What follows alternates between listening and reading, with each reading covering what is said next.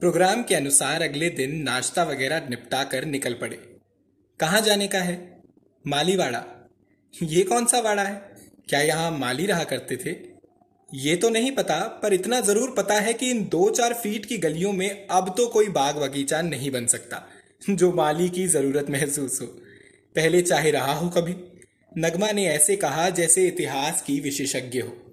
अचानक पुरानी दिल्ली का दौरा किया जाए वाला भाव जोर मारने लगा। अभी कुछ दिन पहले ही दिल्ली एक शहर नामक किताब पुस्तक मेले में देखी थी। आज उसे खरीद कर पढ़ने का मन हुआ। दिल्ली की गलियों की यात्रा कितनी दिलचस्प होगी सोचकर एक अजीब सी खुशी मिली। ये सोचकर दुख भी हुआ कि अब ना तो पैरों में दम है और ना ही शरीर में खम। चलना कैसे होगा? पता नहीं दिल्ली की ये गलियां मेरी नजर में उतर पाएंगी का प्रश्न बड़ा होकर सामने था। मन में कुछ निराशा थी, पर कुछ आशा भी जागी क्योंकि प्रोग्राम मालीवाड़े का ही था। थोड़ा सा रुककर नगमा बोली, अब तुम किस किसके बारे में जानने का इसरार करोगी और मैं किसके बारे में बता पाऊंगी? यहाँ तो हर गली में एक कूचा है और हर कूचे में एक कटरा है। गली कूचा शब्द शायद बना ही ऐसे है। सोच भी सकता है कोई कि एक एक कटरे में हजारों दुकानें हैं और उनमें करोड़ों का माल भरा पड़ा है। साड़ियाँ, गरम कपड़े, टेरिकॉट, गोटा जरी, खमखाब, जरदोजी, साज सज्जा का सामान, मसाले तरह तरह के। एक अजब कसीदाकारी सी। ये पुरानी दिल्ली की गलियां कूचे नहीं सिर्फ, ये तो एक इतिहास है, एक भूगोल, एक अजायब घर है। ये तो कदमों का नक्श है। हर नक्श की एक कहानी है, एक गाथा, बहुत लंबी चौड़ी गहरी। नगमा ऐसे बोल रही थी मानो वो गाइड हो जो दिल्ली की पुरानी इमारतों को पूरे कथा साहित्य के साथ दिखा रही हो। अब देखिए मेम साहब, ये है मुगल कसीदाकारी का नमूना। दूर से देखो तो कढ़ाई लगे, पास जाओ तो कुरान की आयतें। इधर आइए, ये देखिए लाल किला। वो दिल्ली दरवाजे पर लगे हाथी देख रहे हैं? पहले यहाँ 2 राजपूत बहादुरों की मूर्तियां थी, जयमल और फत्ता, जो 2 हाथियों पर सवार थे जिन्हें औरंगजेब ने तुड़वा दिया था। बाद में ये केवल हाथी बनाए गए। और ये है नौबत खाना। यहाँ शाही बैंड बजा करता था। इतवार सूरज का दिन और शनिवार राजा के जन्म का दिन, आदि जाने कितने किस्से। नगमा ने भी एक अदद गाइड का फर्ज निभाया था। नई सड़क के बाहर स्कूटर वाले ने छोड़ दिया था। अंदर तक ले जाने की ना जगह थी और ना इजाजत। वहां की 8-10 फुट चौड़ी सड़क तथा सैकड़ों की तादाद में लोग, फिर सामान ढोते झल्ली वाले, रिक्शे, ठेले, रेड़ियां, जाने क्या क्या। कंधे से कंधा भिड़ाते चलने की भी जगह नहीं। मजा ये कि तब भी आने जाने की प्रक्रिया चल रही थी। एक दूसरे के हाथ से हाथ नहीं टकराते, बल्कि रिक्शे व ठेले के पहिए भी आपस में टकराते रहते, फंसते, चालक बड़बड़ाते, निकल जाते, सफर जारी रहता। कन खजूरे सी रेंगती सड़क की सैकड़ों टांगे ना दिखती, उसी पर हमें जाना था। उम्र का तकाजा, जोड़ों के दर्द से मजबूर हमने रिक्शा ले लिया। नई सड़क के भीतर धंसता रिक्शा मानो किसी खाई में या फिर सुरंग में घुसता सा लगा। सामने थी एक जद्दोजहद तथा भिड़ंत भरी सड़क।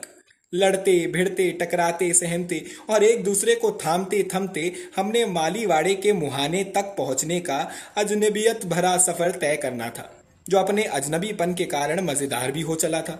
मुझे तो इन सड़कों का अनुभव नाम मात्र को ही था।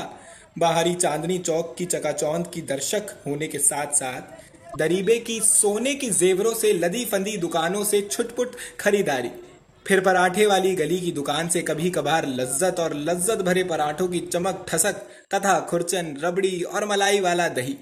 बस इतनी भर ही मेरी मामूल जानकारी थी। अब पहली वाली घबराहट का स्थान उत्सुकता ने ले लिया था। विदेशों के सूने से लगते बाजारों में शाही अंदाज की खरीदारी के मुकाबले मैं दिल्ली के दिल की लदी फंदी नाड़ियों जैसी गलियों में का सफर अब मजेदार हो चला था। नगमा पर इस सब लड़ंत भिड़ंत का विशेष प्रभाव होता ही क्यों? वो तो इस सबसे अजनबी ना थी। विवाह से पूर्व यहीं रही थी, इन्हीं में बड़ी हुई थी। उसके जहन के भीतरी हिस्से में इन सब स्थानों के नक्शे थे। बचपन की कच्ची नई नई गीली सीमेंट पर पड़े नक्शे थे, मिटाए मिटते कैसे। मैं दिल्ली के नए तबके में रही पली बड़ी थी, इसीलिए अनजान अजनबीपन की दहशत आंखों में भरे रिक्शे से गिर गिर पड़ने की स्थिति को झेलती बचाती उज़्बक की तरह रिक्शे में बैठी थी। खुद को संभालूं कि रंग बिरंगे बाजार में बिखरे रंगों से आंखें सेकूं, भीड़ को देखूं कि बचूं, बहुत सी चौहदियों में खड़ी थी। तभी नगमा बोल उठी, आवाज की खनखनाहट तथा आंखों में खोयापन सा था, मानो कई वर्ष पीछे चली गई हो। पता है, साहिल के लिए हलवे वाली गली से हलवा मंगाया जाता था। बड़ा तामझाम होता था। हम दोनों घर से निकलते थे युद्ध स्तर की तैयारी के साथ। लाल किले तक का सफर तोरे फिर भी आसान रहता, बाद में तो घोड़े की चाल कछुए की हो जाती। फिर हलवे वाली की गली तक पहुंचते पहुंचते तो घिसटन ही बन जाती। मूंग की दाल का हलवा बंधवाया जाता। ये कोई आसान ना होता। ढेर सा असली घी, इतना कि चू चू कर जमीन पर गिरने को मजबूर। जरा सा चसकदार मीठा, ऐसा बांध देना भाई कि घी कपड़ों में न लिस जाए। बार बार इसरार किया जाता, फिर भी थोड़ा सा सांस लिया नगमा ने। सांस थी या कि आह, कह पाना मुश्किल। जानती हो, अखबारों की तय उनमें से रिसकर भी घी कपड़ों तक पहुंच ही जाता था। कितनी साड़ियां खराब हुई होंगी।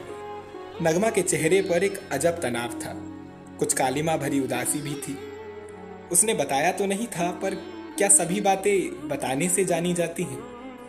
बोले बिना भी तो समझ ली जाती हैं, और कुछ तो बहुत कुछ कह सुनने के बावजूद भी पल्ले नहीं पड़ती। साहिल, उसका दामाद, पुत्री का पति, पता नहीं। पुत्री के पति क्या कभी अपने नहीं हो पाते हैं? मेरे तो 2 बेटे हैं, तब भी मुझे पता है। सदा से यह भाव मेरे मन को सालता रहा है। कोई व्यक्ति दामाद बनकर अपनी पत्नी के घर के लोगों का अनादर कैसे कर सकता है? क्या सचमुच बेटी विवाह के बाद पराई हो जाती है? हो जानी चाहिए।